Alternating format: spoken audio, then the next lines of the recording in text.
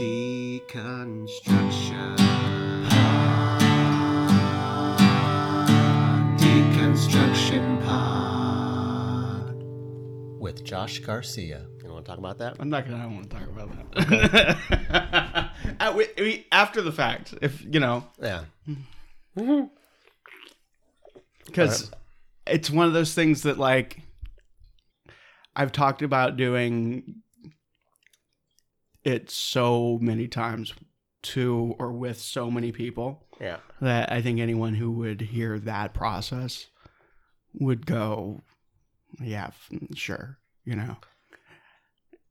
And if you're going to keep this part in very vague, that would be fine. Yeah. But out of context, there's no reason to keep it. True. Well, it's fine. We're just talking about, so Dan has a collection of G.I. Joes. And he just... I've been thinking of, it's time to sell them, bring that... and every night he does... Condo book. A recreation...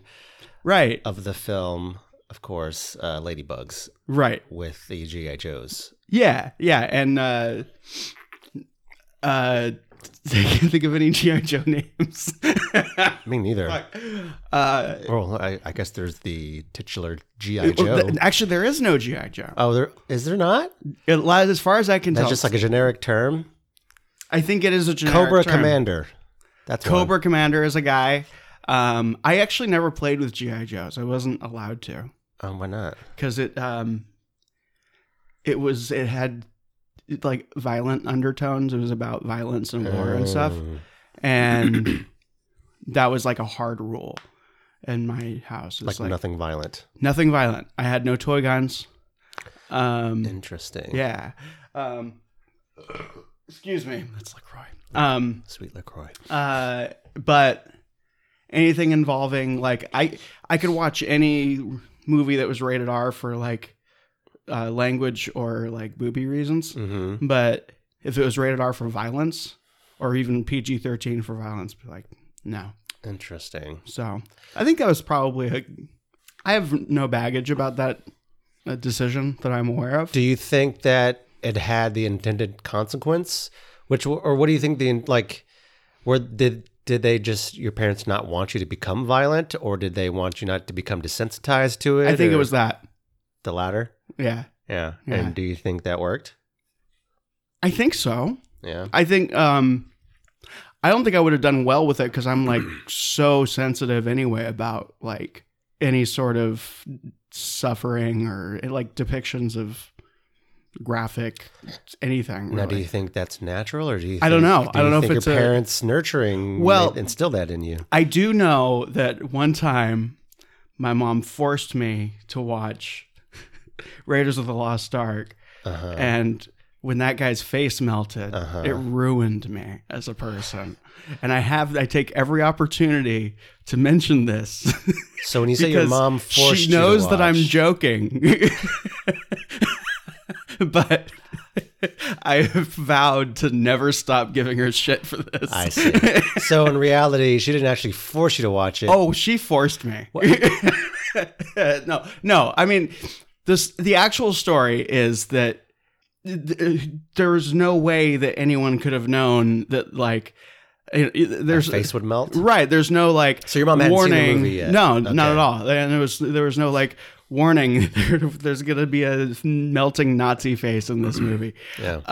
And so did that like scare you? Did it like? Oh, it freaked me the fuck out. Yeah. But I think that's what it's supposed to do, right? But I hadn't. It was my first exposure to having that feeling in a movie theater, which is like supposed, in my mind at the time, it was supposed to be safe. Did you cry? Oh, probably.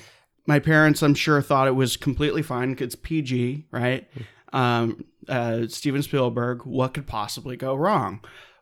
Well, that. Mm-hmm. And then I remember like my mom basically saying, I'm going to tell you before anything scary happens, because you can usually tell with like music cues and stuff, and she did for the most part. But by the end of the movie, when the face melting comes along, it's like you're so enthralled in all of it Right. And I'm just like, I'm not catching on to any of the cues. I'm just like, mom's going to tell me. Yeah.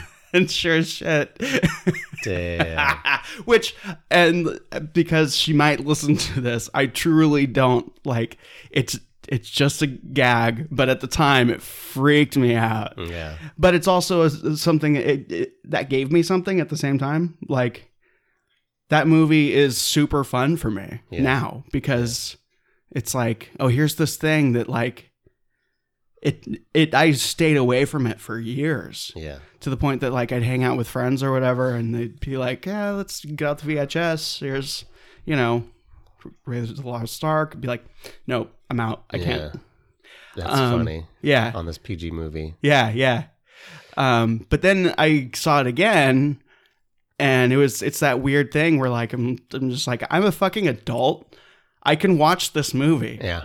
But, and I love having that feeling of like, this still terrifies me, but I know it's simply because it used to. Yeah. And I guess that is such a fun feeling for me. Yeah, that's a thing that my oldest sister was like that. She has 3 children and she followed the strict guidelines of movie rating system. So the kids couldn't see a PG-13 until they were 13. And, the rest of my family we were like, we all kind of grew up watching R-rated movies since whenever. Yeah. My parents didn't really. And so we were just like why? Is it, that's, it almost seemed like kind of a square thing to do. Yeah. But all 3 kids turned out to be really great kids. So, I don't know, maybe there's something to it. Who knows? I think ideally there is, but there's also some arbitrariness there. Yeah. It's very arbitrary, the lines, I guess. But I do agree with just, like, I'm not going to let my kids watch R-rated movies when they're like 6. I mean, that's too much. Right. But after a certain point, you can... What if it's like a raunchy comedy? I probably wouldn't want to expose them to sexual talk that young. Okay. Again, but I don't know what... But what would they do with it? Yeah, that's the question. You just don't know. But maybe be sexualized too young. Maybe. And then who knows? Yeah, I don't...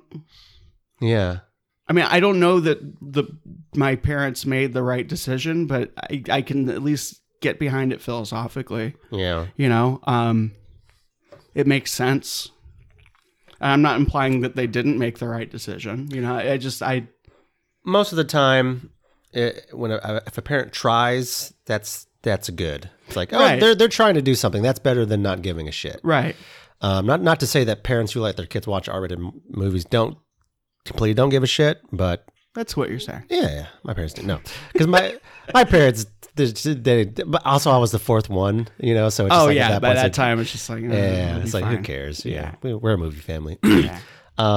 No, my parents are great. What was I going to say? Oh, the one caveat I have to that is the parents who don't vaccinate their children because you're trying, but you're an idiot. Okay. Then, well, I am here with Dan Shaw. I am. But you know that because you clicked on the episode title. Sucker. Daniel I met at FCI, level 1, and we've been rocking together ever since. Sometimes literally. Yeah. We have another podcast called Dan Hates the Beatles. Mm-hmm. Check it out. I'm the one that hates the Beatles. Yeah. Yeah. Hence the title. We just had a nice steak dinner. Yeah, it was delicious. Thank you. What's your death row last meal? That's a tough one to spring on you. I think there's a couple answers. Give me one. So the direction that... Excuse me, LaCroix. I think...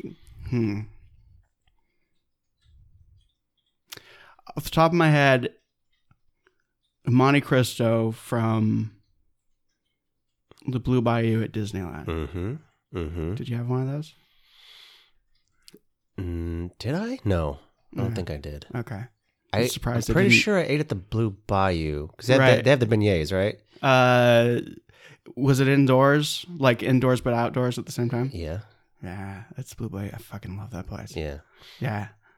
Okay. Yeah. Monte Cristo. I'm surprised I didn't put that on my like screed of directions of how to do Disneyland right. Yeah. I think you mentioned. I really tried to hold back though. Yeah. Yeah, that is, I mean, it's delicious because it's basically deep fried turkey and ham and Swiss cheese sandwich. Listen, I don't need the ingredients. Just tell me the meal. Monte Cristo sandwich. Cristo sandwich. I was being joking by being a dick. Kind of. Anything involving raw salmon makes me happy. I think it's part of mine too. Yeah.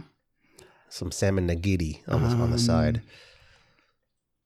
One more item. Oh, shit. And a drink. Big Red is the drink. Dude, I haven't had Big Red in so long. Fucking love Big Red. I used to have it in our house all the time growing up. They sell it. Yeah. Sure. Like here. I'm sure it's still around. Yeah. I just no interest anymore. Okay. Another food. Oh, Eggs Benedict. I love Eggs Benedict. From where? Mimi's, oddly enough. Mimi's Cafe? Yeah. Nice. Cool, man. So you're a couple of things I know about you for the listeners, just some highlights on a note card. Could have some lowlights as well. Yeah, well, these could go either way. You love Disneyland. Yes, I love the parks, but not the company. Right. Yeah. Yeah. You have another podcast called Supreme Resort where you talk about those parks a lot. Yeah. You're from California, from LA? LA area if you live in San Diego or anywhere else that's like... Where are you from? I'm from Claremont, California. Claremont, okay. Actually, originally from the San Dimas Canyon. Like my family lived in this weird like hippie commune in the forest for like the first 5 years of my life. This doesn't give any indication of like who my family is because we moved the fuck out of there as soon as we could. But let's just jump right into your past. Yeah. So you were born. So you have an older sister. Yeah. And then you were born, and you found your family was at the time living in the forest as a legit hippie commune, or do you say that like? Well, it was legit and not legit. It was from what I understand, it was like a group of people who decided that they're all going to go build cabins out in the Angeles National Forest and live in them. And my parents weren't. I think everybody has that thought. Well, at least I mean, I had that thought totally all the time, actually. And my parents weren't like one of the people who went to build the cabin, but they like bought a cabin that was built there, right? We're gonna do the manual labor. Well, to be fair, like my dad did a ton of renovation work in every single house that we lived in. Okay. Yeah, there's a lot of stories there. But so, and then I guess the city or the county or the state or somebody was like, yeah, what are we going to do? And they just kind of went, sure, you can be there. And like to the whole commune. Yeah, essentially. So did your were your parents hippies or no, I mean, not, was it just like, oh, here's a place on the cheap? I think it was probably that. I think it was probably, I still haven't gotten around like the reason for that choice. I think it was like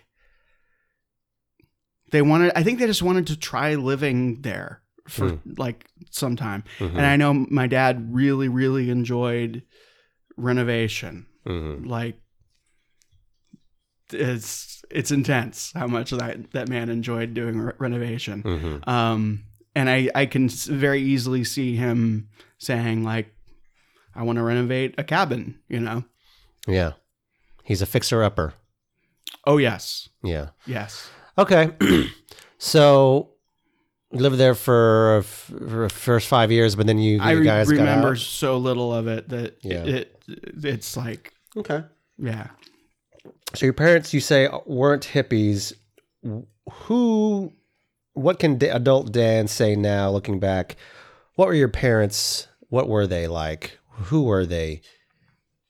Classify them, describe them as they exist in 1970s and 80s America.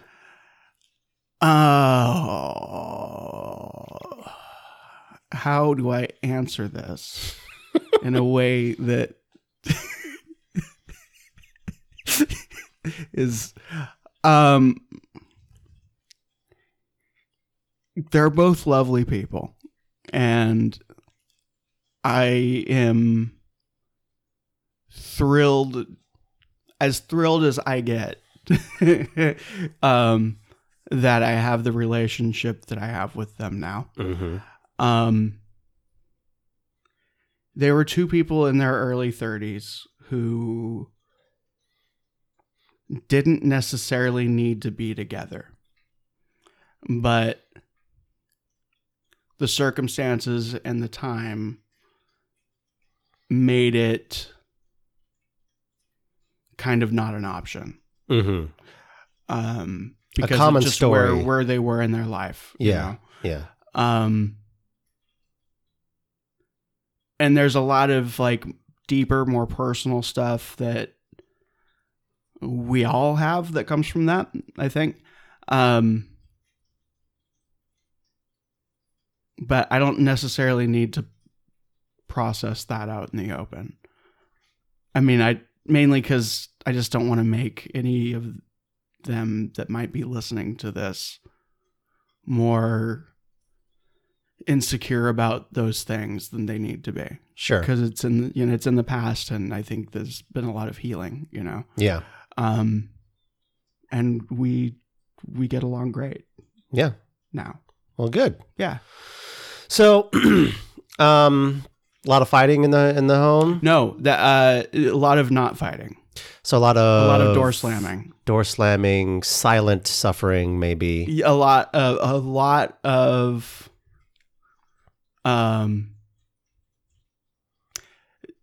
very much not even being in touch with the thing that you're angry about. Just knowing that you're upset, I think, and then hoping that somebody, and this is very much my experience, but I think it's also kind of the environment.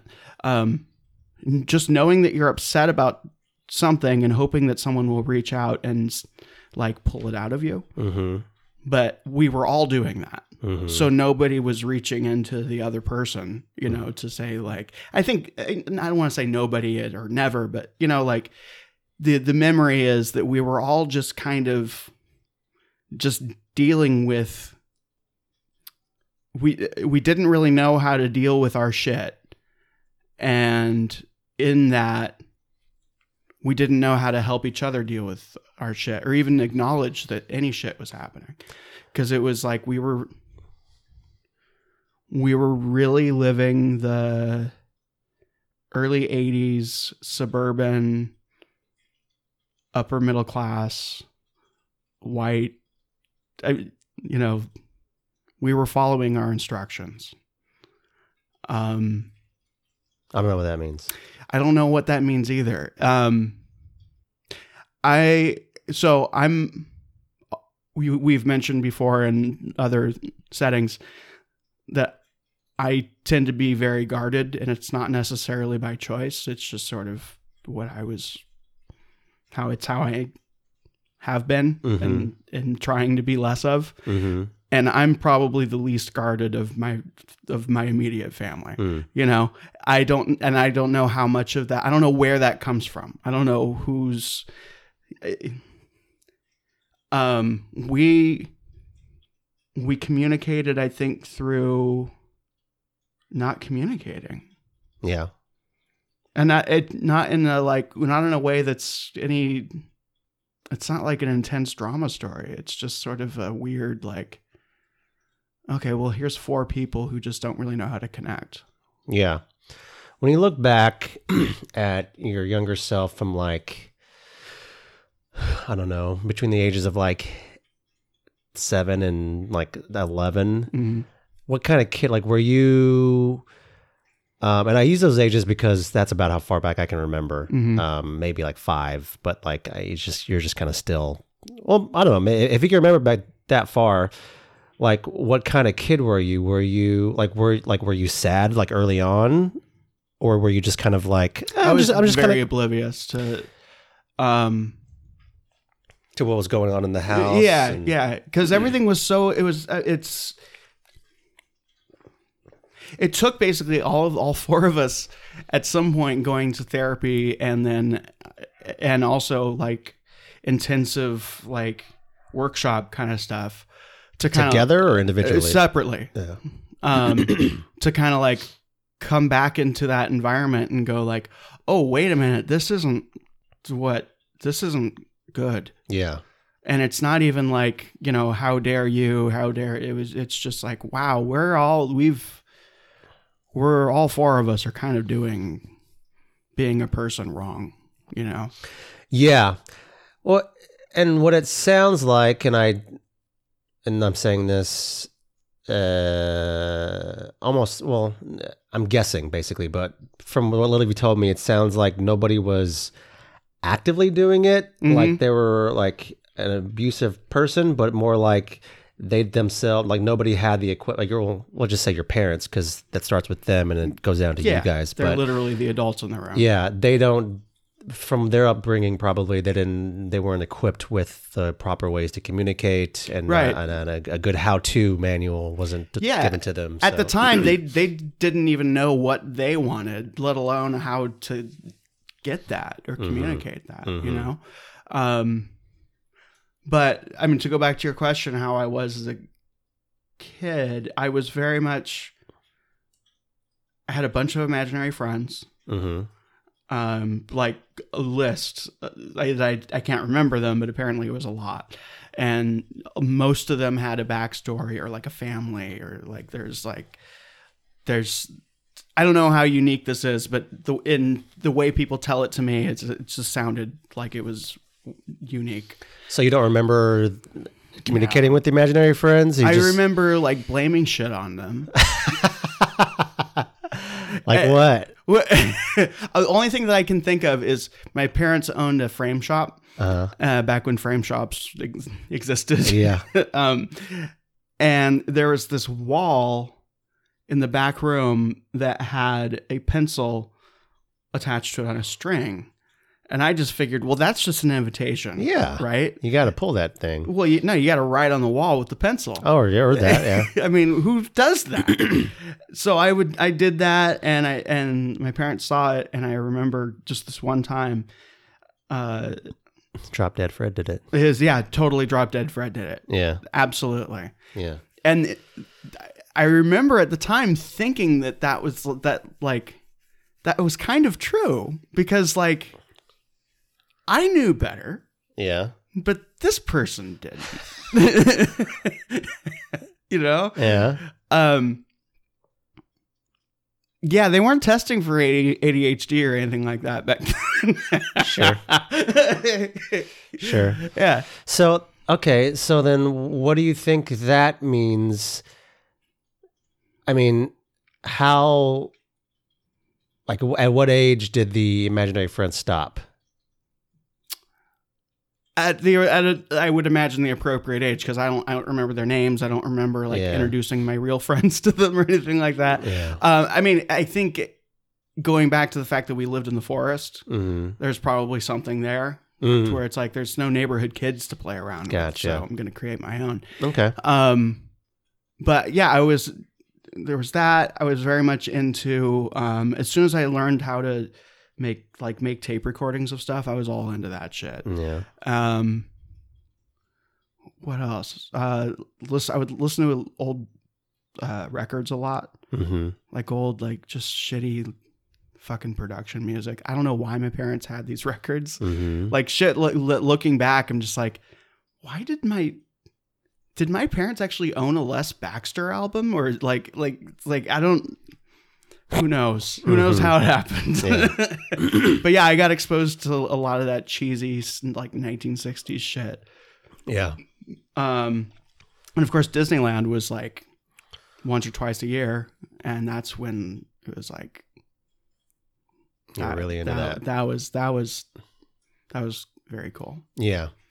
Were you so as a kid?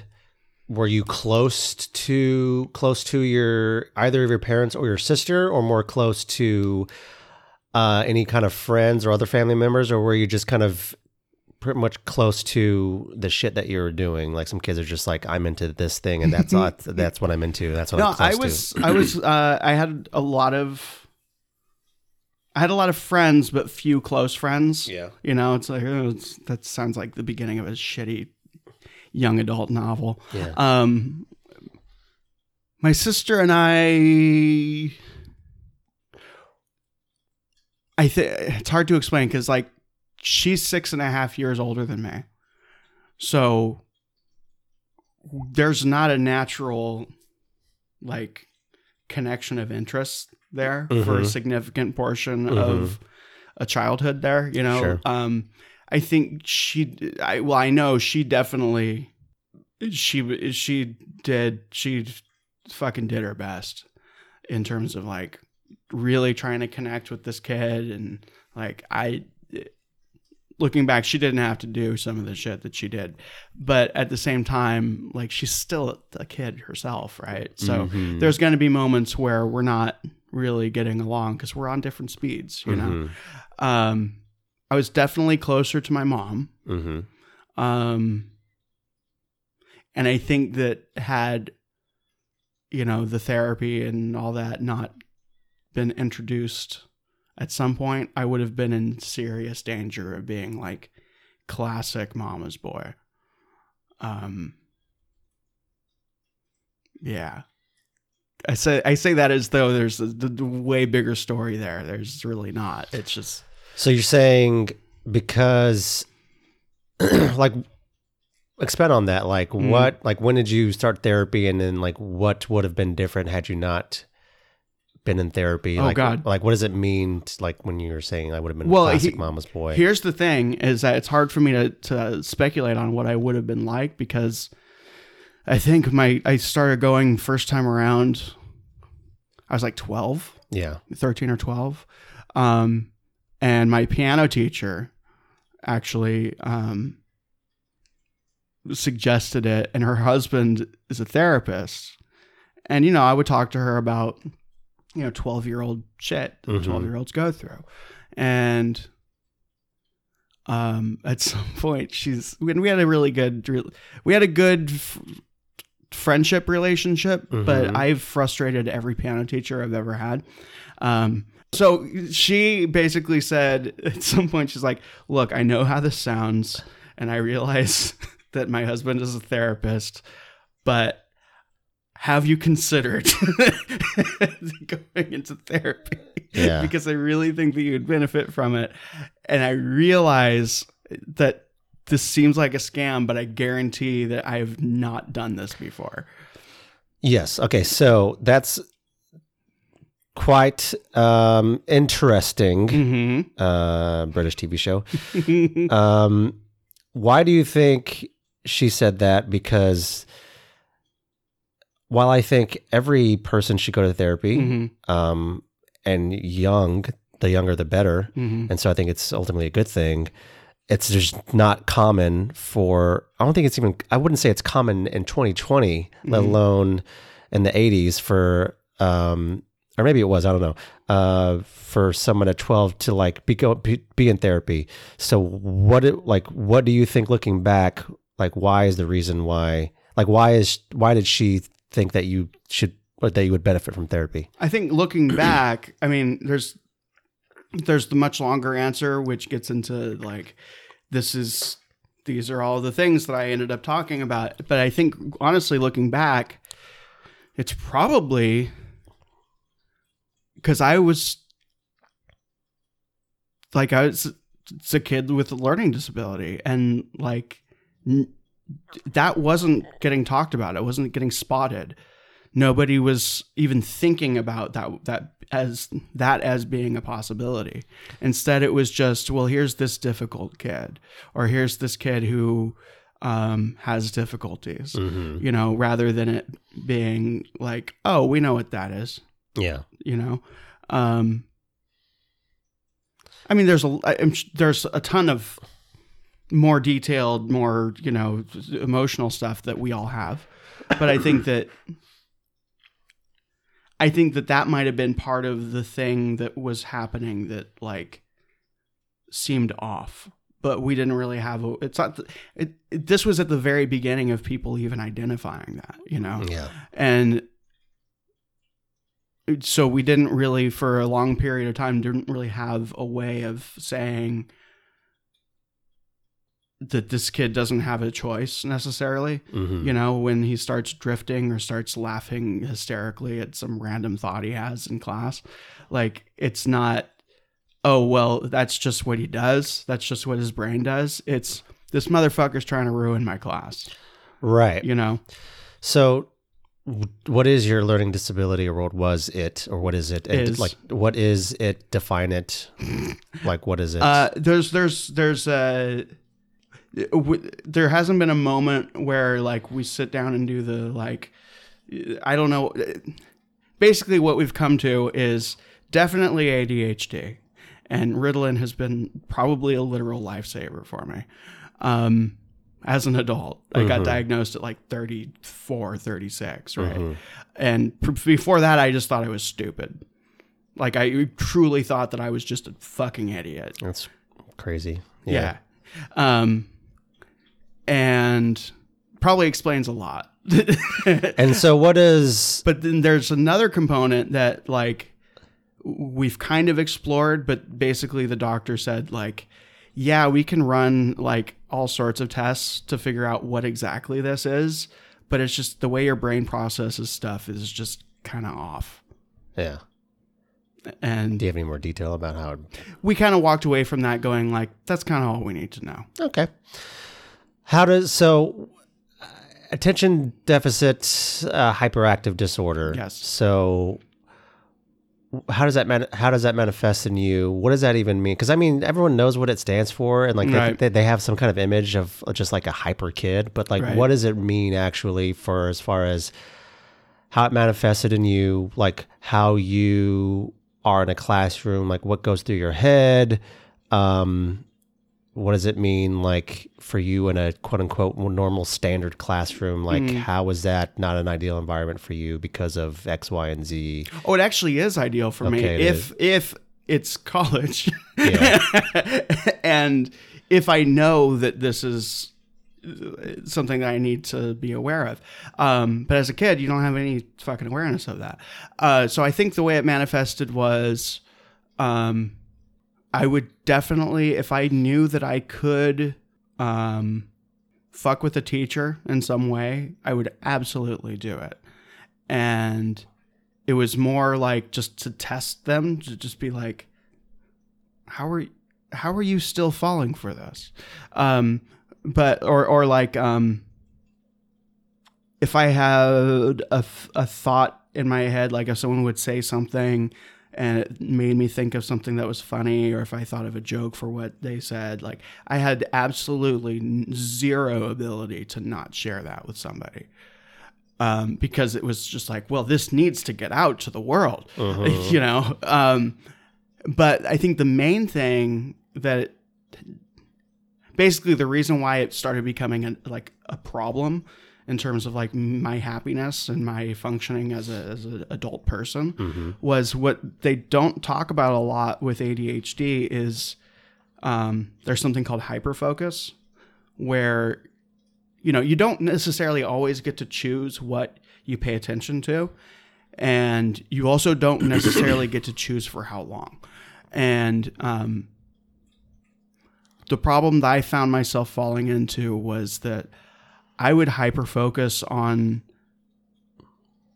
just the most horrible, unfixable things about me as a person that we all have. And I would just think about it constantly for like 2 or 3 days at a time.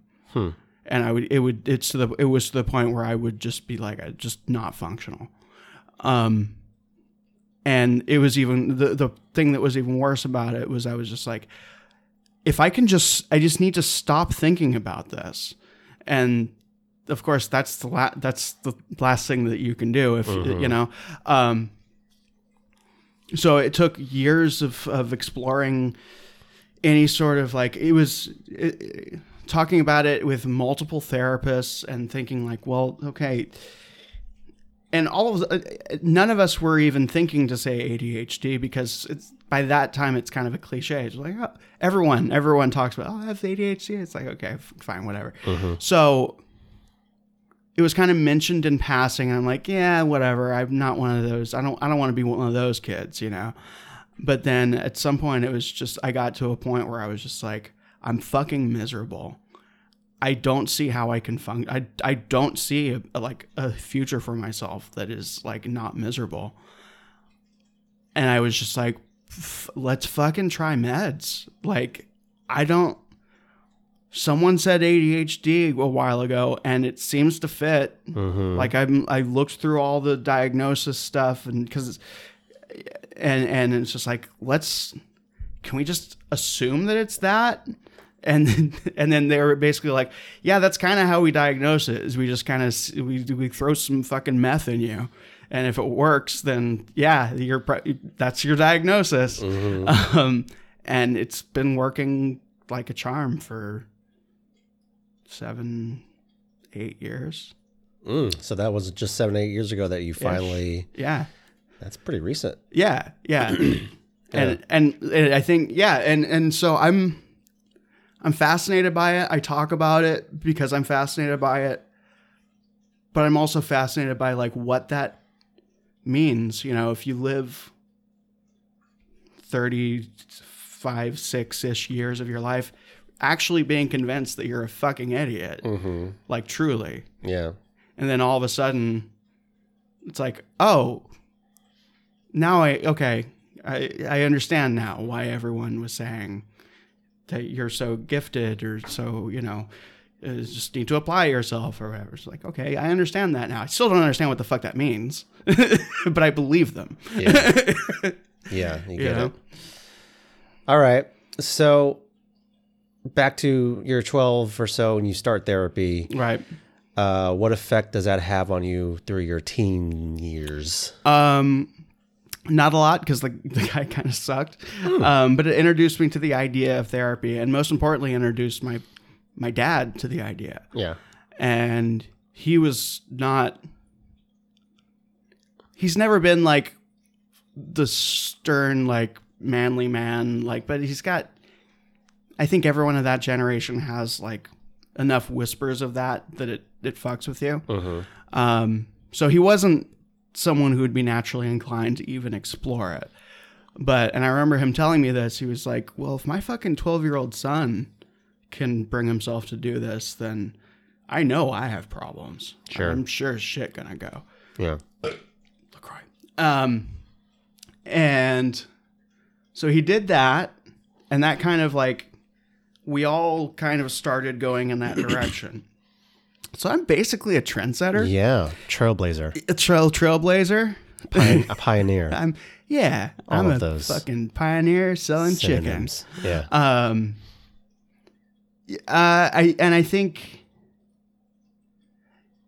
that it also meant that I was being a teenager and dealing with all the stuff that means under a microscope to some extent. Sure. I don't know that was necessarily damaging, but it certainly, it definitely, maybe that explains why my dating life in high school was so like non-existent and fucked up. Because the whole time I'm thinking like, I'm certainly not going to get someone else involved in this situation. So you're saying there's a lot of like, self-awareness, but also, I mean, was there some self-judgment of like, oh yeah, I'm aware enough to know that I have quote unquote issues, but I'm not advanced or evolved enough yet to be like, well, there's nothing wrong with that, right? We all have issues, right? So there is, of course, that's the one thing I didn't bring up in therapy, like what the whole like, maybe I should be. It's just funny how that works, yeah. Because we're all flawed, even therapists. Yeah. Yeah. So you start going and introduce your family to the idea of it, and they all start going. Yeah. Does that improve quality of life and communication in the household, like while you're still living there? Well, it does to an extent, but it also means that now we can communicate that we want to get divorced. Yeah. You know? Sure. Which is great. It's, great bird's eye view. Right. Maybe for you, the experience was not so great, or? I think I probably had more difficulty with it than I allowed myself to really think about or process or feel in the moment. I mean, how could it not have an impact? When they got divorced? I think it was my freshman year. Okay. So 14, 15-ish. Yeah. And I knew it was going to happen. Mm-hmm. Like it needed to happen. Yeah. So I remember, it's this weird thing that I'm always struggling with, where I'm able to look at it analytically and go, oh, that makes sense. That's perfect. This is a great idea. Like really, this is what needs to happen. Yeah. But then kind of that mutes out the emotional reaction to where it's like, well, if this makes sense, then why are you crying? Right. And I struggle with that dynamic in myself all the fucking time. Yeah. Yeah. Yeah. So when you look back on when your parents, before they got divorced, how do you remember them communicating? And I know you say they didn't, but like, how did they interact with one another? Like, did you ever see them? Were they like distant friends? Were they ever like romantic? Was there passive aggressiveness? Was there like, and of course, this is a big question because, I mean, we're talking about years and years and years. Right. But like, as far as what your example, for better or for worse, of what husband and wife are based solely off of viewing them, what's the picture that you got? I feel like it worked in waves. Like there would be long-ish periods of time where it was really clear that they were getting along. And what does getting along look like? Like, I mean, sitting on the same side of the couch when we're watching Dallas. Sure. Yeah. Talking a lot?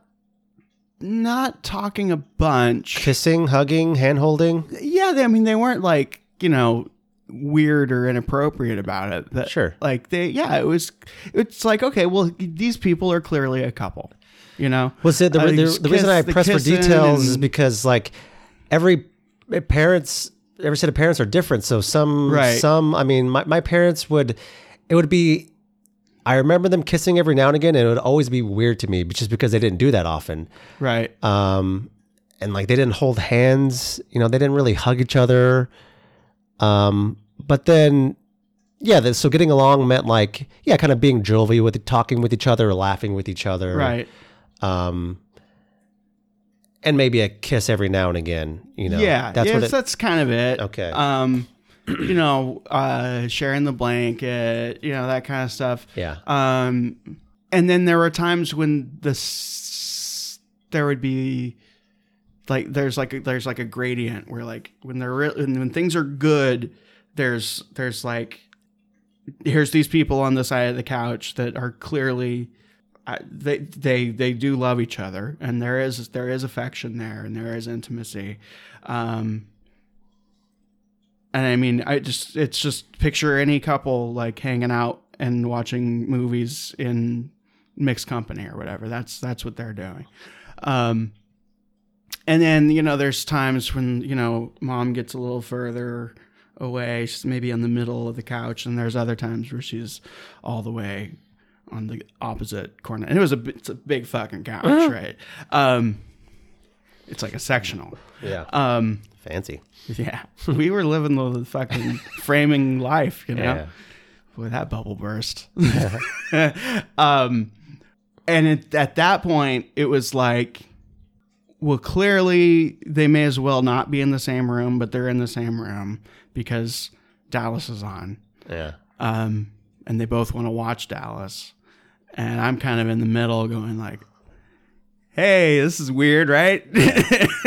But then they would also go through like the formalities of like kissing each other goodnight. Like if someone, it's that weird, like we're following instructions kind of thing. Yeah. I don't know, Mom. Sorry if you. I don't know. Yeah. Well, I'm sorry. It's my fault for asking. She's fine. Yeah. She can handle it. Yeah. Okay. So they get divorced. Separate households, I imagine. Or do they stay living together? They stay living together for a period of time, but then at some point, my dad, in my memory, he basically was like, this isn't working. Yeah. So she moves out, not terribly far away, and like in the same city. Mm-hmm. And my dad keeps the house, which this is in Claremont, not in the hippie commune. And he had meticulously renovated this house, and I'm kind of just going back and forth however I want, mm-hmm. Which from what I understand for that age is like normal. Mm-hmm. And it didn't feel weird. I didn't, at no point was it like, oh, my parents are divorced. Because it wasn't weird at that point. Like I had a lot of friends who had gotten a divorce. Their parents had gotten a divorce. Mm-hmm. And it was one of those things that it was just like, this is a perfectly normal thing.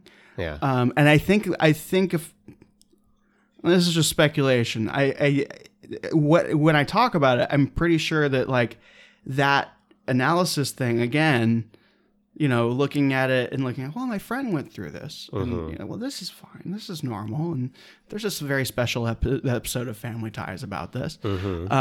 It might have maybe derailed my processing of it a little bit because I don't remember being upset.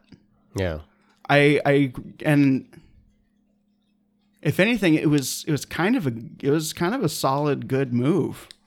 It's like, hey, I have 2 rooms now,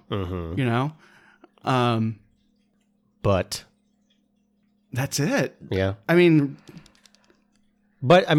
think navigating the 2 different sets of rules in different houses, that's a little weird, but but were you ultimately fine with it, or did some stuff just get shoved down and then sort of ooze out later on? If that's the case, then it's still so shoved down in there that I'm not aware of it. Let's bring it out right now.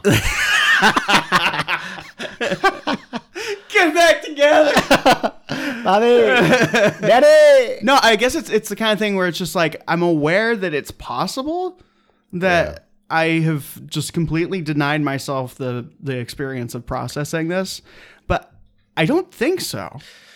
You know what? You just weren't a little bitch about it, bro. I took it like a fucking... Took it like a champ. Took it like a champ. Yeah. And like a gentleman. You handled it with grace. Like a champ and a gentleman. And aplomb. All right. So then... so in high school... we've discussed you in high school, but for the new listeners... you contain multitudes, I'm sure, but you were a theater kid, right? Yes, I was a theater kid. You were a music snob back then? I've always been a music snob. Yeah. Getting into Bowie and whatnot. I actually didn't really super get into Bowie until like 97-ish. And that you're not a true fan then, bro. Well, and that came, but I had been listening. He'd been on the. My sister had Changes One Bowie, which is like the album, and that was on heavy rotation like all the time from the point that like I was probably born. So it's always been around, but I didn't actually get super into Bowie until I was killing time at the library at my community college. And the way that I would do that is I would log on to an old David Bowie message board and basically just fuck with people. And in doing that, I kind of was like, well, maybe I should figure out what this guy's about, you know? Why did you choose the David Bowie of all people to like fuck with like those fans? Okay, so I think actually the way it worked was, I think my senior year of high school, they came out with the singles collection. The Ryko disc reissues came out, which you know what that is, of course. Yeah. And they released the singles compilation, and my friends and I would just drive around fucking anywhere adjacent to the 10 freeway and just listen to that. And it just kind of slowly seeped into me at some point. Yeah. And then he released an album called Outside in 96 that was just exactly what I needed at the time. It's about art crime. It's super conceptual. Brian Eno's a part of it. Your buddy. But to get to who I am as a high school kid, I was basically a plainclothes goth in a lot of ways. Ooh, like never heard that term before. Plainclothes. I just made it up. Yeah. Undercover goth. Yeah, totally. Like I was totally that kid, but I didn't dress like that kid. Yeah. And having a good sense of humor and being into Disneyland and stuff, like I confused a lot of people. Mm-hmm. And so theater kid, I really, really wanted to play interesting characters. I really wanted to do like actual theater, you know, but instead we were doing fucking Oklahoma. And it was very frustrating. Mm-hmm. So I would, as a non-theater kid, I don't know the distinction. Like I would. It's basically like saying, I want to do a JTS Brown show, and then someone being like, "That's great. We're gonna do a Herald now." You know. So you wanted the more complicated, deeper stuff, right? And you're right. getting simple shit. And I do some improv, but it wasn't good. It was teenagers doing improv without any training. You know, you can totally engineer what that is. Yeah. So, but I would also I would direct stuff because there was like I figured if these opportunities aren't going to present themselves, I'm going to just try to do whatever I can do to show people that like I'm actually here to do something, right? Yeah. And also because it was super interesting. So co-directed some one-act plays. This Property is Condemned was one of them. And then actually co-directed a full play through the Thespian Troupe. What was it? The Bad Seed. What? So a 16-year-old kid directing stuff seems pretty like... That seems kind of a mature thing to like wanting to direct stuff. So like, where did that come from? Because when I was a kid, when I was around that age, I too was into the arts, just more music, like playing guitar and comedy, I guess, film. But like, I didn't take on of like doing something that quote unquote, I mean, not that directing, maybe I'm making it out to be like bigger than it is, but that's kind of a thing to direct a play, right? So of. How did you develop that sort of mind, or like what that deep of an interest? Like, did you just like read up on shit, or like were you exposed to like city, like theater in the city, or like what got you so deep into that you were wanting to and ended up directing a play at 16? I think David Lynch. Twin Peaks came out, the original run of it, the TV show.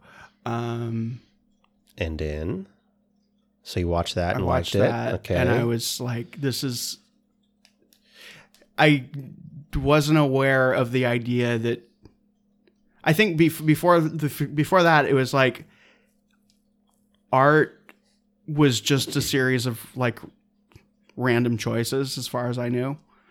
It was just like, we're going to make a movie. Okay. That's the movie. Movie comes out. Yeah. That was the first time that I was really aware of like, there are choices that can be made and there are people that can make those choices. Yeah.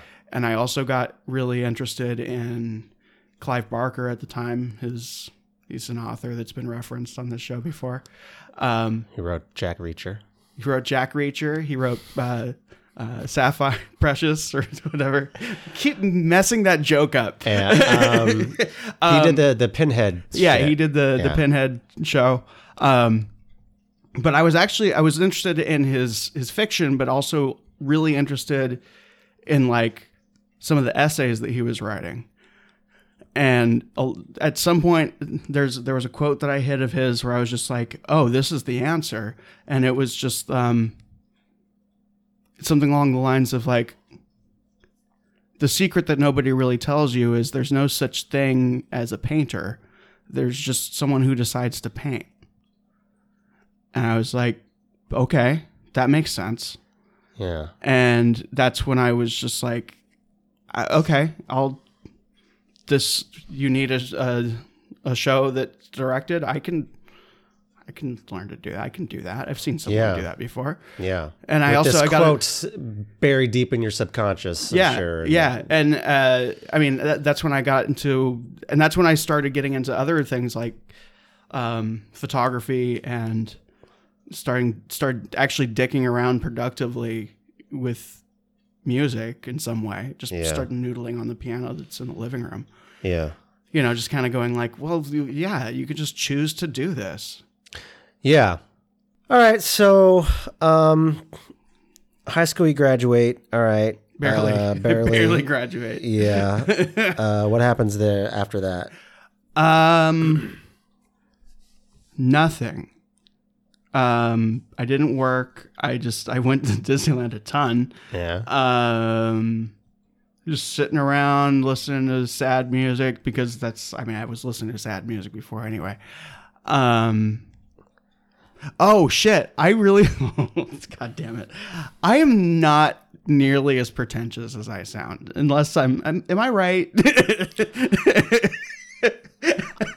I mean, you know me, right? If someone were asking me like, "What's Dan like?" I wouldn't say pretentious. I'm aware that it's on the radar for people that like don't know me well. Yeah. I'm totally. It's something I shoot out there, and I'm aware of it. I don't think people. Well, the reason why people get that is because of things like this, which is after graduating high school, God. I apologize for all the eye rolls that are about to happen. I adapted the play by Peter Weiss called Marat Sade, or I forget the full name, to be a movie that I was going to make. Okay. That sounds cool. It does, but the play is I think it's a musical. Mm-hmm. Like it has musical elements, and I adapted a lot of them to not be musical anymore. The script has a lot of like video collages and montages, and it's like it's peak like 18, 19-year-old, I'm full of good ideas. Mm-hmm. Like it's so there. Good.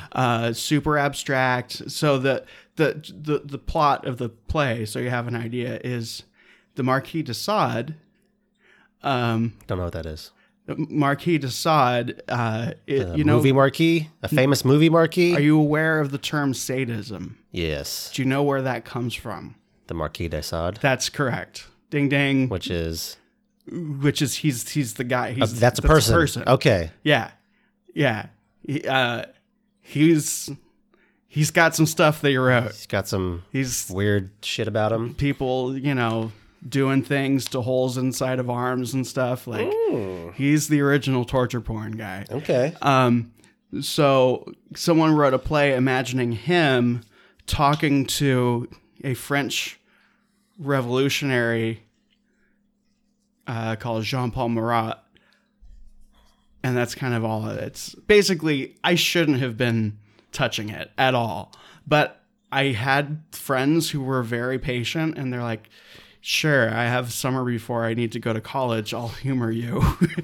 So we would have like script readings and shit. Yeah. I was so sure it was going to happen. Nice. And then they all went to college. I'm like, huh. There goes my cast. Yeah. I can't make my masterpiece now. So then at some point I go to community college because why not? Yeah. And just dicking around, taking things that I thought were interesting. Electronic music, photography, history of rock music, just stuff that I thought was cool. Yeah. It did that for like 3 to 5 years. Mm-hmm. And then suddenly I kind of ran out of those bullshit classes. And I thought, okay, well, I'll try a real education. And I thought, well, humanities, I can try that because it's like history as studied through like the stuff that's created through history. Yeah. It's like art history, but not, you know? Okay. And all of a sudden, I'm introduced to a professor whose name is Dan Loomis, who became a very good friend of mine and still is. And I took every class that guy taught because the way that he lectured and the way that he presented information just was like, oh shit, this doesn't have to be dry and stupid and boring. And I was hooked. Mm-hmm. And at that point, I'm just like, all right, I need to make up for all the shit that I didn't learn in high school because now I understand just how empty of a vessel I am. So I spent 11 years in community college just chasing after the stuff that I'm like, I feel like this is missing. I feel like this is missing, you know, just shoving that shit in without any plan to like move on. Yeah. And then all of a sudden someone was like, well, you know, you can just choose something to major in now. Yeah. And I was like, oh, okay, I guess music. Because, you know, at some point, I remember like in first grade, someone was asking, what do you want? What do you want to be when you grow up? Or what's your life goal or whatever? Which is a fucked up thing to ask a first grader, first of all. But I remember very distinctly having this thought of, I want to be able to do all parts of making a movie. Because if you can do that, then you can basically have creative freedom. I want to have creative freedom, and I want to be able to actually like have functional creative freedom. You know, to have a skill set where you can just say like, I'm going to do this now, and to just be able to do it. It might not be great, but you can do it, you know? So I kind of picked up all of those things. You know, I can do visual art. I don't know if I can do it well or not, but I can do it in a way that makes me happy. And I can do video and with all of those provisos, you know, I can write, I can do all that shit. And again, it says nothing about quality, just I can do it in a way that I find pleasing. And then it just occurred to me when I was trying to figure out what to major in, I was like, why am I doing this more than apparently when we're not doing the Beatles podcast, like I'm on the table a bunch. Weird. But it just occurred to me. I'm just like, oh, music. Because with music, I can just kind of bring it all together if I need to. Yeah. So that's it. So you majored in music. I majored in electroacoustic music composition. Nice. Which is a program that, like I've said before, does not exist anymore, and it should have never existed. But it was there. Yeah. And I did it.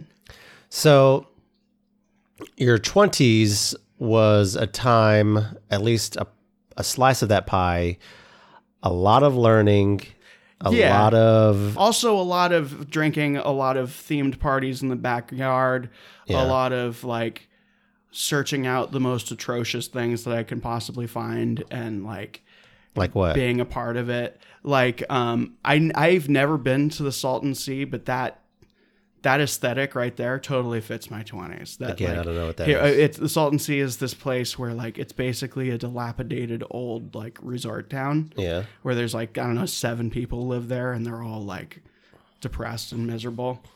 And like just seeking that shit out, you know? Or like there was a place like I would go out drinking with senior citizens like every Saturday or so, just because it was fucking awesome to like hang out with these hard partying seniors. I'm like, how did you come to know these hard partying seniors? They just were at a place that was close to me. Like it was just known that like, oh yeah, you don't want to hang out there. That's where all the fucking senior citizens hang out. I'm like, are you kidding? Have we met? Like, of course I'm gonna go there. This is amazing. And it's such a thrill to like sneak cigarettes by the fire pit with like people old enough to be your grandparents. Yeah. It's like the same thrill of like, oh, don't tell teacher, you know? Yeah. Just basically seeking bottom. Like I think I've mentioned before to you in a more of a social setting, I have a strong like failure aesthetic where like I love seeing shit go wrong. It's so fun to just like see, oh, this is how it's supposed to work, and to see how it's not being that at all. So most of my 20s was just living that out in okay, in every way possible, while also getting educated. Yeah. So why do you think that is? Why do you think that you did that and are that sort of person who enjoys the failure part of it? On the surface, it's like almost like it's not encapsulated all in the word troll of like this person's a troll, right? Like I think that's appropriate, especially given how I functioned in the David Bowie fan community online. Like that's just like, I don't know how a troll is created. I don't know where they come from. All I know is that I'm not a destructive one. There's a fine line between a troll and a terrorist. Right. I've always been the fun troll, the one where it's just like, if you know the tells, then you're able to catch on and be like, okay, this person is just fucking with the world. And I haven't seen a lot of your work, but I've seen, I remember I was back in the day when I would go on these 300 comment fucking Facebook arguments with my conservative family or friends. Oh yeah. I was in some argument with like a cousin of mine or something. And you came in and started trolling like, and it was so hilarious and brilliant. And I was just like, oh, I should just do this, but I'm just so angry. And like, right. You came in with another angle of like agreeing with the person, but very sarcastically and like overdoing it. And it was, right. Anyway. Well, I think that kind of thing, it's like one of my favorite things where it's just like, well, you realize that you're like this far away from actually being this, right? Yeah. Like you're just one tweet from, the Grand Wizard in Chief from actually just being a fascist. Sure. So like, let me show you what that looks like. Yeah. Let's not go down that. Yeah. But that's thank you for showing me that that game plan of that. But so why do you think that you have this, as you call it, failure aesthetic, or that you're drawn to it? Is it, what did you tell me? What do you think it is? That's hard to say. I don't know. I don't know where it comes from. I think there's a degree of like, I think it's a way of dealing with disappointment. Yeah. It's like being preemptively disappointed. Yeah. Or I don't know. I think a lot of it might come from just me being told as a kid a lot that, or being given the message. I was never told that I was bad, but I was definitely given the message that I was. Mm-hmm. That like, or not bad, but just difficult. And I think I learned at some point and this is probably not good in whatever sense, but it's, we cope the way we cope. I think I learned at some point that whatever the person tells me that I am, and I know that they're wrong, the only way that I can show them that they're wrong is to show them what that would actually look like. To show them that, like, oh no, that's not this. This is, I can show you what that is, because I can do that.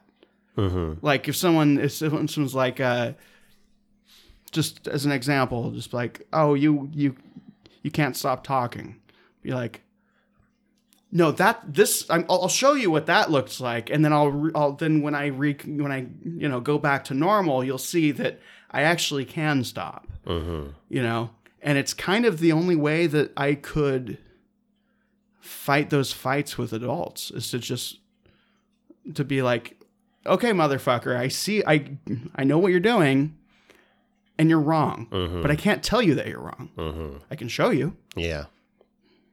Interesting. I get a little bit of that. Sort of a form of control, too. Yeah. Yeah. Interesting. So what, in your mind, which is more satisfying for you to experience and or watch? Something that is planned and attempted, and it is executed with absolute perfection, or that it fucking crashes and burns? Which is a better experience for you to see and to be a part of, or to watch? Okay, if I have to choose, I'm going to try not to do that bullshit thing that I usually do. You have to choose, or I will end you.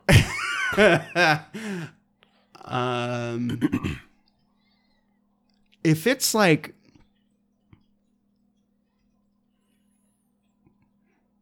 if it's completely original,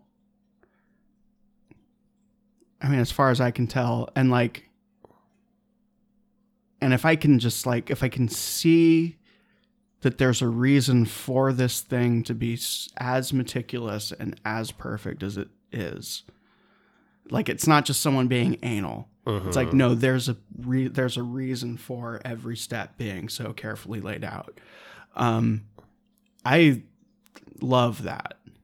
And again, I think that goes to the Disney park thing. It's just like, shit, you could have just poured concrete, but you fucking poured concrete, painted it, sculpted it. Like, you did some serious shit here, and it's working. Like, it's working at a level where I'm not even aware that it's there unless I look at it and think about it. So something succeeding is that's what you're saying. So right. It's pulled off. Right. Something where, like, succeeding so much that you don't even recognize at what level it's succeeding. Because there's so much repeatability there. You can choose the depth to engage with it at.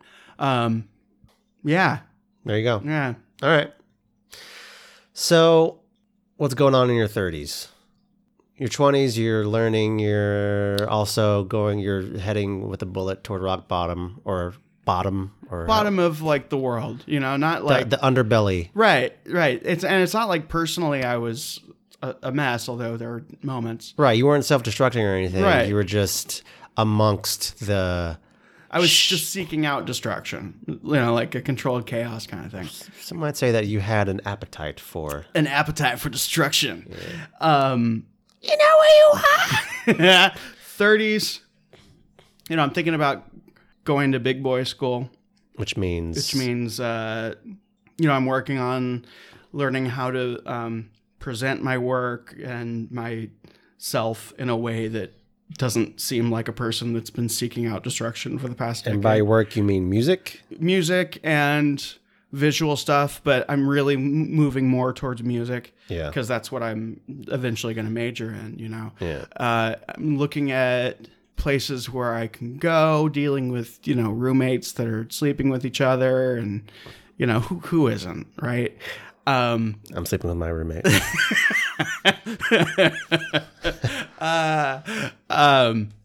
Just regular shit. I think actually I was more of a teenager in my 30s than I was as a teenager, because I was just doing what a teenager would do, and I'm no longer in this place. It's just like, okay, now let me go be a person, right? Yeah. Because now it's like I want to go to college, which is like what most teenagers do, right? And so, I think I was like very aware of that being the case. So I'm just like, fuck it, I'll just let this be the experience, you know? So I think about going to Vermont to study at Bennington College, which is a place where like it actually is potentially the perfect place for me, but it just didn't work out. And I decided that I didn't want to be in Vermont in the winter. But it's a school where you show up and you're like, I want to study music and I want to study paleontology, and I'm gonna put them together in a coherent way. So instead I went to SDSU.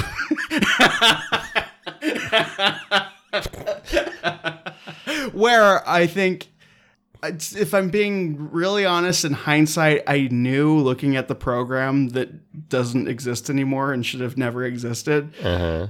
I think I knew that like, this is kind of bullshit. Yeah. But I also looked at it as like, well, that's kind of cool because I can do the Bennington thing. Because if this is bullshit, if this is as much bullshit as I think it is, then I can just make whatever I want of it. Yeah. Right. So, and that's kind of what I did. I minored in theater. Did a soundtrack to a play that they did. That was fun. Probably my favorite music that I've made. And then started exploring this brain shit. You know, the figuring out that I'm actually not an idiot. Yeah, even after doing all that shit, I'm convinced that I'm just full on stupid. And that was a real interesting, like, I want to say blow, because it's ultimately a positive thing to get that information, but it's just like, oh fuck, I have to just completely relearn who I am and how I function. And of course I get deep into that, you know. Yeah. So 30s and graduate from SDSU. So if you're hiring, I got a job as a manager at the movie theater, Regal Entertainment Group, before that company turned into a fucking trash pile. To basically see, like, okay, can I do an adult job? Because previously my job was, I had a job at a gym saying hi while people scanned their card. I had a job as a drive-in theater projectionist, which I took so many naps, I can't even tell you. Like, nice. Literally. I practiced my keyboard playing up in that booth. Like, that job was insane. Yeah. How easy it was. So I was just like, well, let me see if I can do a big boy job. And I applied for full-time management. And a year later, I decided that is not for me at all because it's miserable. But I can do it. Yeah. And yeah, now I'm a substitute teacher. Yeah. Which I love, but it's not a glamorous job at all. Yeah. So how did you come to get into improv? You know, I was trying to think about that because I figured you would ask me. And how dare you? You don't know me. I think I got into it through Doug Stanhope, who is a comedian that I adore. Anyone familiar with him won't be surprised by hearing that. And somehow I got through him to Patton Oswalt, and I think Patton Oswalt got me to Comedy Bang Bang. And then that led to, I'm going to listen to everything that Paul F. Tompkins does on Comedy Bang Bang, to I'm now going to seek out everything that Paul F. Tompkins has done in podcast land, which is fucking everything. Yeah. And then kind of and this is like years of just listening to all of this shit and knowing at some point it comes in that like improv, they make, you know, inside jokes about UCB and Yes and all that shit that kind of seeps out over time. And I remember at some point thinking, and this is how my brain works, I've shared this with you before. I remember at some point thinking to myself, well, if I could do anything that I want, I would do this improv stuff. And I just started laughing because, of course, that's the way I'm framing it for myself. It's like, well, yeah, you can do anything you want, fucking asshole.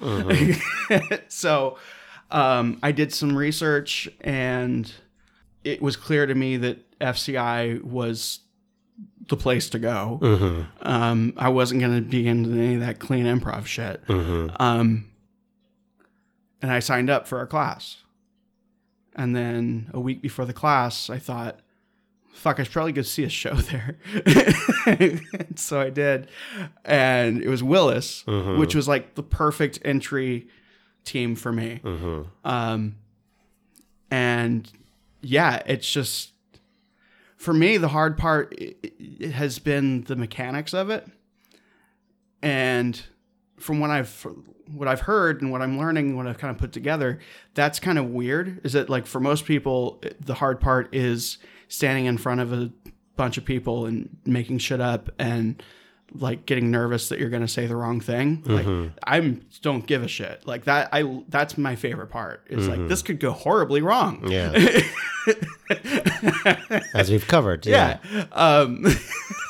And that balance of, like, not pushing it, but once we're there, like when the drunk lady got on stage with us with Terra Squad, I'm like, finally, we've arrived. Yeah. And I think I said even after that show, I'm like, not gonna lie, I will never stop that from happening. Yeah. Just to explain to people, I want to tell that story. So Dan and I, it's the best thing that has happened to me. Well, so we took level 1 together with a group of people, and then we went through all the levels together. And as it is common for a group like that to do, we formed a team called Terra Squad. We still play. This was during the 24-hour... Our 3 o'clock time slot. Was this like... No, it was 2 o'clock, because that's like right after the bars closed. This was it FCI, like... It was the last show, right? Yeah. So it was like at the Lafayette location. And so, yeah, we had like a 2 a.m. slot or something like that. And so we do our show, and we decided to do a mono scene. And our team started out as like we were going to be like a space crew and like going to different planets and shit. And we had characters that we were going to characters stick with. that we were going to... Dr. Baby. Yours was... Rick, yeah. I missed the dynamic of Rick and Dr. Baby. Yeah. And anyway, so there's like, I don't know, like 6 people in the audience, which is actually pretty high. For one of our shows. Yeah. And so we're on the spaceship doing a mono scene, which is, if you don't know, that means that our entire show is just in one location, and we never do any edits. We never do any kind of thing. We're just there for the entire 22-minute set or whatever. And one of the characters has a severe drinking problem. True. Meaty. Yeah. Yeah. So we're doing the show, and like I think it's toward the end of the show where this random 20-something-year-old lady walks, she gets up from the audience. Well, I've watched the video several times because I love it so much. Yeah. What actually happens is... Yeah, we have video of this, yeah. Yeah. What actually happens is Meaty's playing Wendy, who's super drunk, right? Yeah. And none of us can figure out how to land the spaceship. Yeah. Yes. And Meaty just chugs some fucking whiskey. And we're before then, or Meaty's character, Meaty doesn't drink. Yeah. And before this happens, all of us are very concerned about Wendy, her character. We're like, Wendy, you gotta like, and I think we even explore some like ways that we tried to get her to quit in the past. And so we're having trouble landing the spaceship. And she's like, fuck this shit.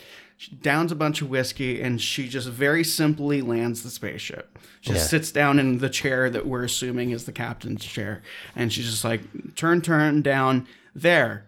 I'm done. Yeah. And then I think we kind of, as a, the hive mind group think that happens in those scenes, we're all kind of like, I guess the drinking is helping, And then that's when our friend in the audience is like, yeah, fuck yeah. And then climbs on stage, sits down in the chair. I might have subtly invited her on. I think I think we were still trying to work something out with the spaceship because she sat in the chair and she might have even said like, "Oh, I'll do it," or "I will," like, or something. And she comes on stage and sits in the chair and starts miming like she's driving the spaceship or something. Yeah, and we're all just reacting like she actually is. Yeah, we like some of us are sort of yes-anding it. Some of us are like, what the fuck? Like, because it's just a random audience member, obviously drunk, coming onto your show and like inserting herself into the show. Fuck yeah. And then I don't even remember what happened. Like, did someone pull lights after that? Yeah, because I remember when that happened, I looked over at the clock and I realized we have like maybe 2 minutes left. And that's when I was just like, okay, this is how it's gonna end. Yeah, she might have climbed back down and like gone to her audience. I think back she to was her on seat. the whole time. But then, we're lucky. Thank God, we were like toward the end, so like lights were pulled shortly thereafter, and we're like, well, that's it. And that's fucking awesome. That was our last show at the old location. And we have a show on February 26th. If anyone wants to come see us. There you go. Yeah. So yeah, that was 28th. That was a very interesting night. So back to you. So you have been doing improv now for 2 years, and so what have you in the last 2 years or so? It seems to me that you are going through changes, we all change. We all go through things. There's a lot going on. Our group is one that we share a lot of our internal life and our emotional stuff, and so how would you describe these last 2 years, the journey, quote unquote, that you've taken? What has changed for better or for worse? And not everything obviously relates to improv, but I think improv is has been a catalyst for some things. Absolutely. So, I mean, we'll guys talk about that. I've learned, it's going to sound like an infomercial for improv, but I'll try to get around to something else.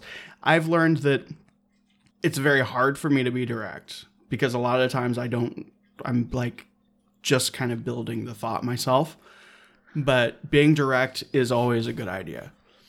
I've learned, I think I've learned how to be a friend in a genuine sense. Not that I was really shitty at that before, but I think my friends before were mainly like, I have a lot of close friendships. I don't want to like, but I guess what I'm getting to is that like, you can just choose to care. You can just choose to give something importance. You know, it's kind of like, are we on our first, and I think we still haven't figured out or remembered who it was that did this of us. And I like that. But at some point we just kind of said, hey, why don't we just like hang out after class? 'Cause we're going to be friends. So let's just choose to be friends now, you know? That kind of thing. I've seen a lot about how I get in my own way. You know, as I see, this is going to sound like a negative thing, but I think it's an overall positive thing. I'm in a team with with people who are doing a bunch of other things in improv land. And I'm kind of slowly trying to not be that person who you see in the team and you're like, oh, he's just kind of here, you know? And I'm seeing how like, I think part of the story is for about 5 or 6 years before doing improv, I was doing literally nothing. Mm-hmm. I mean, I was working, but I had zero real social life. I mean, no one has zero social life, but really I wasn't doing anything. I wasn't reaching out. I wasn't challenging myself in any way. Which I think was an overreaction to the ways that I was challenging myself in unhealthy ways, spending 3 hours a day at the gym and then napping and going to work. Clearly you're trying to escape something, So I quit doing that. And in quitting doing that, I kind of quit having an identity, I think, for myself, and making that leap, taking those steps, and basically just being able to find some people who I can genuinely say, like, look, this is hard for me. And have them say, like, yeah, but you're doing it, I don't know if that's even an answer to what you asked. It is. Okay. For me, it's all everything is very personal, whether that's good or bad. Mm-hmm. So that's kind of going to be the answer to that. And I think that what's currently an interesting challenge for me is that, and I know we've talked about this, 2 years is about as long as I have ever spent doing anything intently and in a way that, like, I find challenging and interesting. And I'm recently bumping up against that. And, in other settings, what had happened is my old tricks, I got bored of them. Mm-hmm. So rather than challenging myself to push through that, I just stopped doing whatever the thing was. In this setting, and I think I knew that this might happen going in, but I had forgotten, And in this setting, that is happening to me with improv, where I'm bored with myself.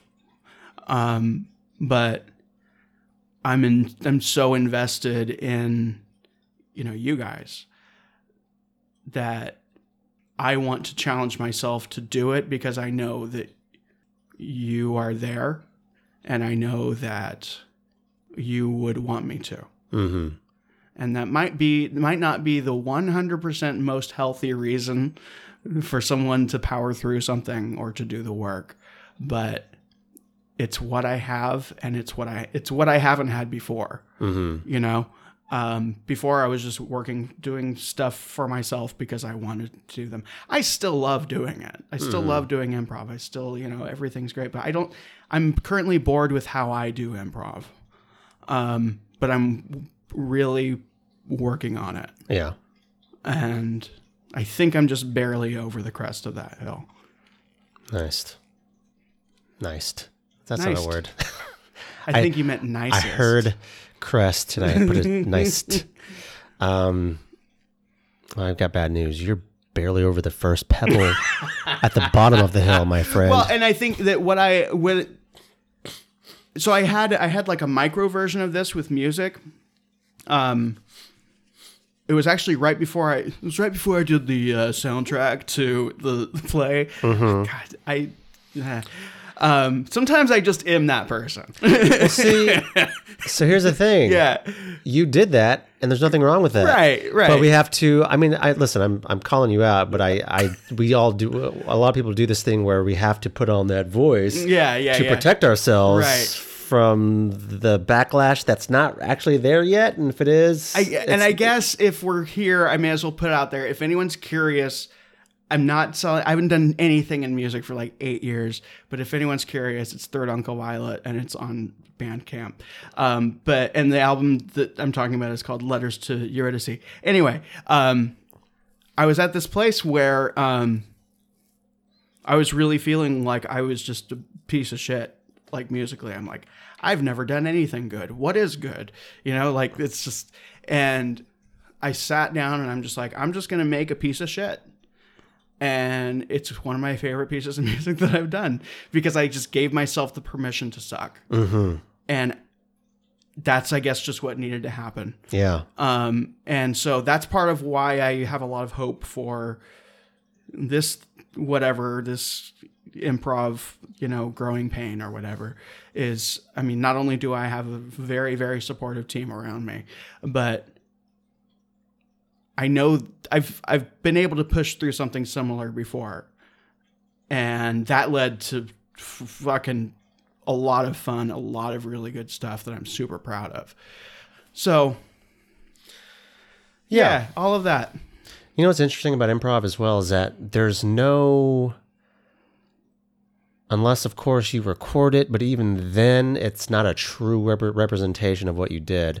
There's no finished product that you can experience again. Mm-hmm. Whereas like, you know, like a film or a photograph or a piece of music where I have this now and I can play it today. I can play it in 10 years and it'll always be the same. And this will be an encapsulation of all my efforts.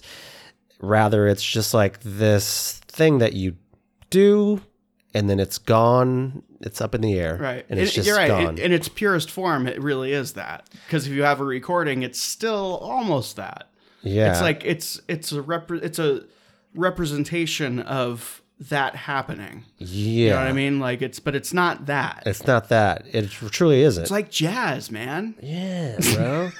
So that's the hardest part in explaining improv to people who don't know. Is like ultimately the easiest way to put it is, well, it's like jazz, but only assholes say that. Yeah. So you have to like I've never dance around. But it makes one wonder how one can one with the oneness. It makes you wonder how you can how you're supposed to. It forces you, like the only way you can really enjoy it is to enjoy the journey, because the destination, the finished product, doesn't exist. Right. There is no destination. It's just so you're forced to like, I just have to, and that's a weird thing of like, because you do enjoy a good performance, but it's so fleeting because it's just like, there's no record of it. Right. So it's just like, you're just forced to just enjoy it for what it is and have fun doing it. And almost like, listen, you're going over to your friend's house to play and you just have to enjoy playing. You can't try to win a thing or try to like take home something because it's not there. You just have to enjoy playing and that's it. It's also a really fun place for that dynamic of like enjoying a really well done thing and enjoying watching something just fucking fall on its ass. Because like there's so much to be said for like a show that is clearly falling apart and is clearly a nightmare, but you can tell that the people doing it are like, yeah, this is what's happening and we're just gonna do it. Like it's just, we're gonna write it out. We're all hurting here and we're gonna be okay. I love those shows. And there's something to say about improv as well, at least from my perspective. I feel like I haven't truly, even when when like you go watch like a level 2 show or something, like it's not that bad. Like it's never like the worst show possible is like, for me, not that cringeworthy of an experience because it just isn't. I don't know. Like there's something even great about what you're doing. Like they're doing improv, they're making something up, and it's like there's not like a direct fixed meter of like, this is 0, this is bad, this is 100, this is great, because like it's such a kaleidoscope of what it could be that like it's not as simple as good or bad. It's not that binary. So like even watching like a quote unquote I wasn't say shitty, but I won't even say shitty. Okay, shitty improv show or just people with inexperience is not that shitty. Like compared to like a shitty musical performance or like a band sucking hard sucks worse and is more cringeworthy than some inexperienced improvisers sucking on an improv stage. So there's, I don't know, I say that just because it's true, but also to like not to scare people into not doing improv. Like you can suck and it's still something to behold almost. Well, and to not watching it too, because like law of averages, if you see enough improv, like probably by your 5th show ish, somewhere in that neighborhood, you're going to see some failure prov. And hopefully the people on stage are embracing it and they know that that's what's happening and like they can turn it into like what I love seeing, which is like this is all a nightmare. Let's just have a nightmare together. But then there's also the ones where it's like you can see them fighting, like, no, this isn't failing, and you're like, it's you're in that show now. You should just be in that show. Mm-hmm. And seeing that is nearly painful, but that's just the nature of improv. And I remember walking out of a show that was like that with a friend of mine, and I was like, so then those shows also happen, you know, and it's just gonna happen. Mm-hmm. But, you know, for the most part, it's fun to just see people explore shit and do shit. Yeah. And I think in terms of cringe stuff, the only stuff that I find I cringe at is entirely personal, where it's like I'll see someone do something that I totally used to do, or I totally did, and I thought it was so fucking clever. And I'm just like, oh, you asshole. Mm. Like, to me, not to them. Yeah. Like, sure. Oh, fuck. Nice. Oh, it's the old reversal. You think it's this, but it's not. You know what let's talk about our, well, I'm actually going to have one, or a couple of pet peeves that I'm over now in improv, which is, one is the sure, this is a Wendy's type of thing, where like two people are doing something, like they're having some kind of high emotion thing. Maybe someone's really angry or something, and then third person walks on is like, sir, like, this is a Wendy's. What do you want? You know, that kind of like that needs to die. Mm-hmm. That part is like, it's a cheap thing. It's I mean, okay, that's on paper it's funny, but we can do better than that. I think we can certainly use a break from that.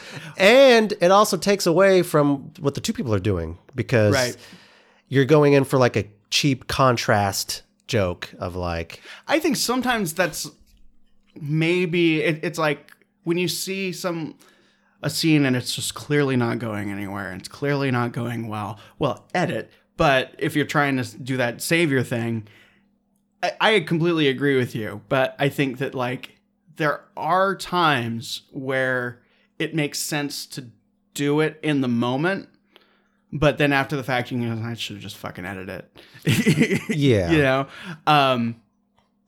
But I think latching onto that, what bothers me with that is when you see, and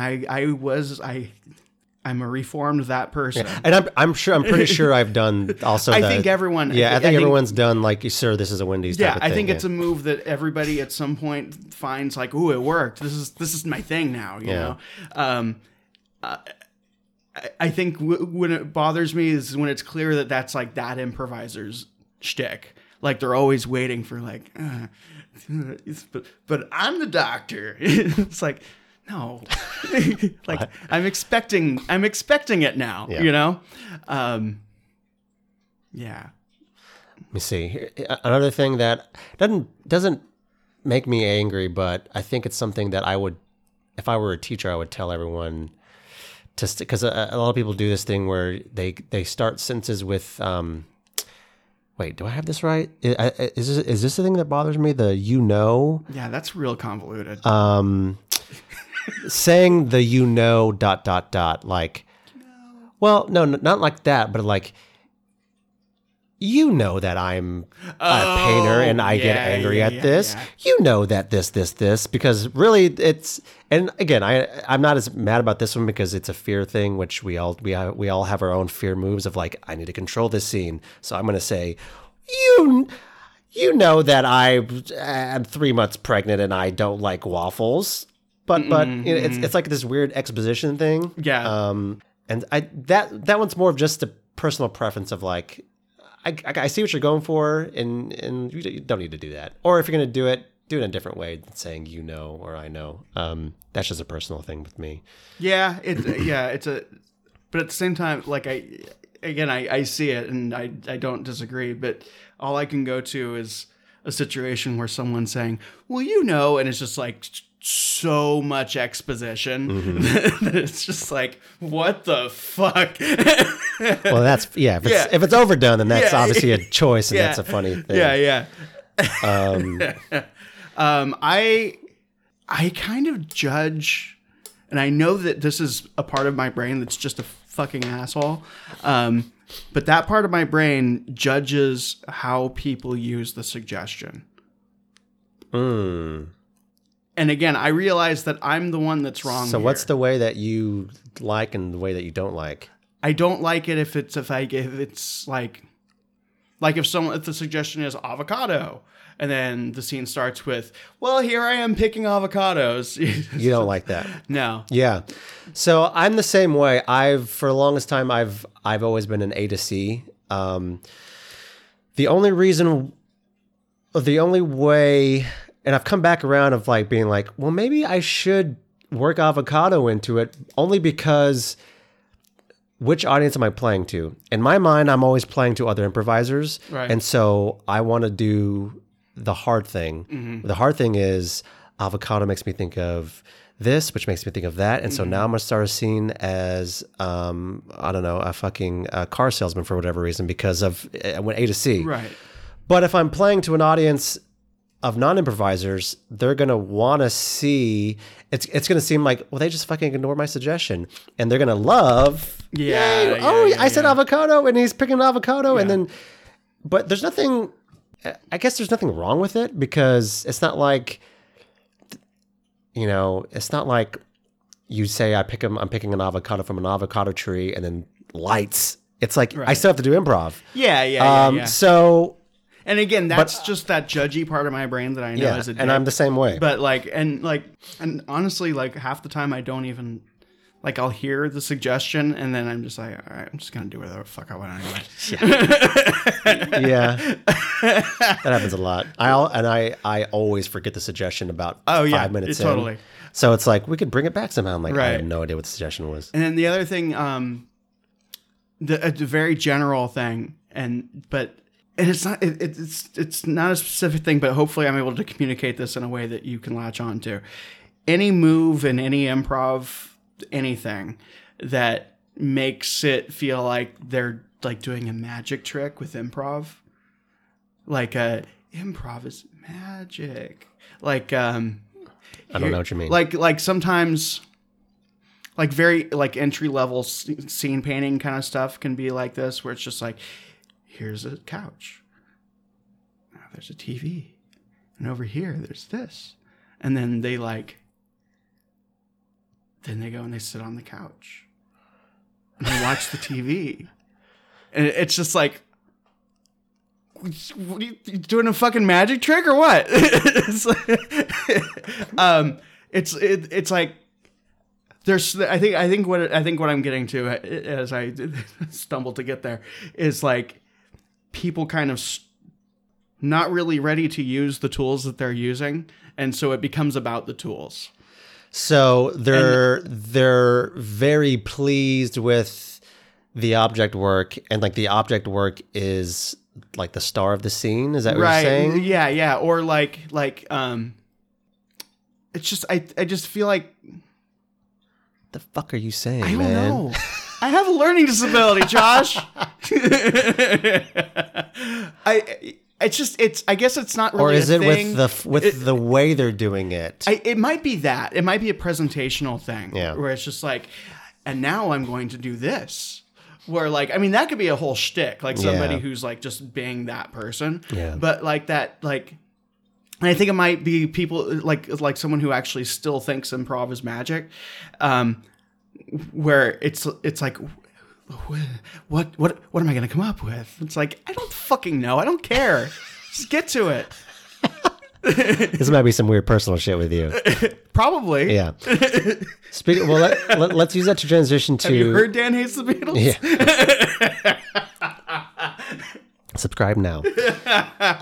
Something that I love in improv is when if somebody can do something that I'm not expecting, because you see enough improv, you know what's coming, like, and it's not even bad, because like a good improviser will do this next because that'll be funny, and they do it. I'm like, all right, you're a good improviser. You did this was set up, and you did this, and that was funny, haha. Of course, me personally, I'm not laughing because I just you see enough, it's coming. Somebody who can do stuff that's just so out of left field, but like but still funny. Not like I'm random. It's like, okay, you're just being random for being. But so I was watching a show. I think it was Found Family recently, and Jessica Farber was doing Found Family, and she constantly does shit that I don't see coming, and she's very unpredictable, and it's very funny. I'm using this to transition to, so who are some of your favorite improvisers?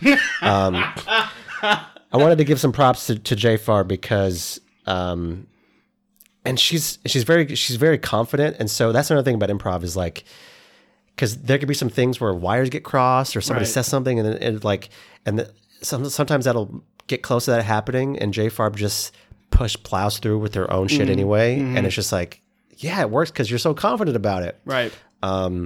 Anyway, yeah, no, I am also a part of the J Farb fan club. I envy the I don't know what anyone's process is, but dealing with the bullshit that I deal with in my own head, like what I see when she plays is someone who's just completely free to let whatever, open your mouth and whatever the fuck comes out, you know? Like that's awesome. John Wright, I really enjoy him, and I'm really, really glad that Dave and I were able to land him as our coach for the Fabulous Improv Brothers.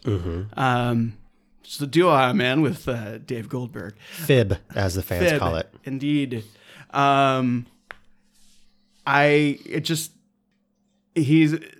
He's so understated, but can like switch that on a dime. You know, I like that just like quiet insanity that he can play. Seamus, when I know that Seamus is involved with something, I'm genuinely delighted to be able to see it. Like, ooh, Seamus is in this. And it's just I don't know that it comes easily to him, but it seems like it does. And I love he touches enough on that, the really good productive version of a failure aesthetic where like he'll just like there was a show I saw at the old location, Found Family, and you know, remember there was that window, you know? Yep. And they were doing a scene, and he went behind the window, and he was like ready to go, and I think like it went in a different direction or something, and he just came out, and like they started to address him, and he was just like, yeah, it's not going to work anymore, and just walked out. It's like, yes.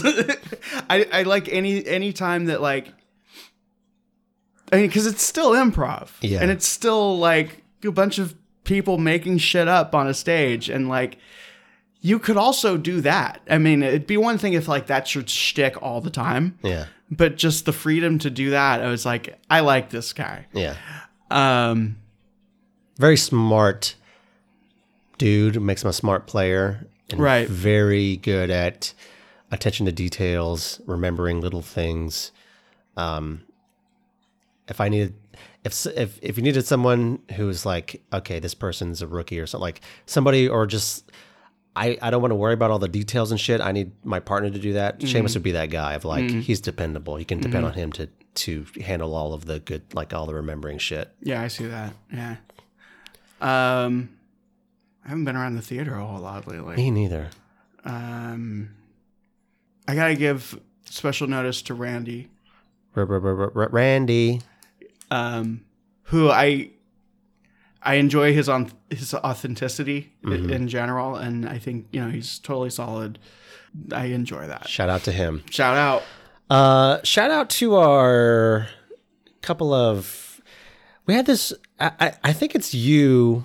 I'm gonna pin it on you that you have this energy that attracts someone like that lady that rushes on stage, and then also this thing of like, we've had a couple of people like message or like the Terra Squad Facebook page, and like I think we've had two random like women who nobody knew who they were. Nobody. And this is on separate occasions. and don't like not like a lot of or zero like mutual friends and like never see them at the theater, but they're like messaging us about Terra Squad or like when's Terra Squad playing? And like I'm on like I've been on several groups and never had this thing of like people messaging us directly about like wanting to see our show. And like listen, I love our team. We're not like some we're nothing special. Well, to me we are, but like right. We're not like our average audience is like 3 people. Yeah, we're not like some powerhouse team that's touring the nation. So if you'd like to come see us, yeah, I think we're great. I agree. But like that's most indie teams. You know, it's just they have like 5 people show up, and it's just like whatever. Yeah. But we have this weird thing of like attracting random people. It's just I wanted to put that out there in the universe of like it's just a strange thing that. It's a trend, and you're the one common denominator. Yeah, I don't know. I mean, it is a weird trend. I guess if you put out into the universe that you are like accepting of randomness and like just strangers coming up to you and telling you all their problems. Yeah. Not that these people have, but I'd be open to it. Yeah. Or I also random. I realize this is gonna sound not what I intend it to be, and I think you'll understand this. I like to think that our posters, our air quote posters, make us seem like we're way more exciting than we actually are. That's also a thing. That could be a thing. Which is entirely on purpose. There you go. We have cool posters. Yeah, I think the theme I go with when making them is like, I'm trying to think of some person who is really way impressed with like this team. Like, you're gonna fucking lose your mind when you see Terra Squad. Yeah. But also they're not getting it. Yeah. Well, I hope we get more random fans.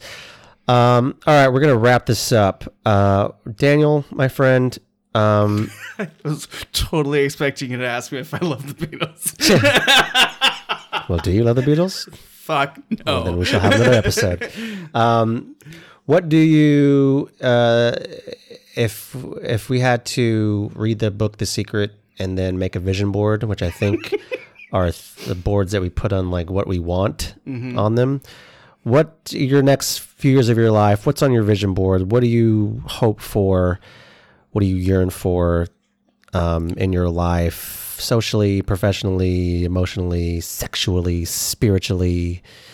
I think furries covers all of that. Furries, yes. Yeah. Professional? Yeah. All of it. What do you hope for the next few years of your life? I would like to do more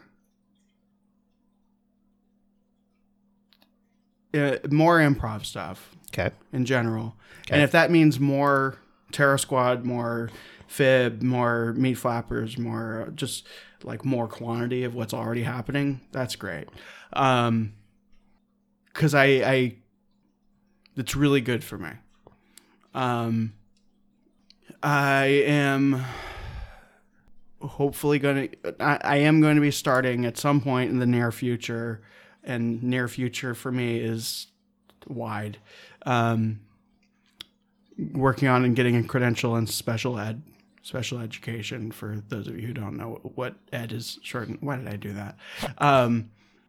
In the mild to moderate area, which is exactly the kids that's where I would have been. Mm-hmm. Let's see, fabulously wealthy. Yep. I'm gonna build a robot. Mm-hmm. No, there's something more. Oh yeah, I would really like to learn how to be in shape again without being obsessive and weird. Because I have that energy that I really try to contain. It's called big dick energy. Hell yeah. I don't know, maybe get back into music, but I don't feel an urge there. But it's a little door cracking open a little bit. Yeah. I don't know. I think just now that I'm at a point where I am actually kind of like, not just kind of happy. I'm like, I'm good with all this shit, that it's taken really, really a long time. And you know, I'm continuing to enjoy having a good relationship, or a relationship at all, with my dad. And I realized that we've already gone through a whole lot, so we don't need to go into great detail there. But yeah, I'm again as thrilled as I can know how to be that has happened. Yeah. Context: he has Alzheimer's, and we're good. Which hasn't really been the case before. I don't know. Is this how you end this? No, I just wanted to ask. Okay. Yeah. Right. Do you love the Beatles?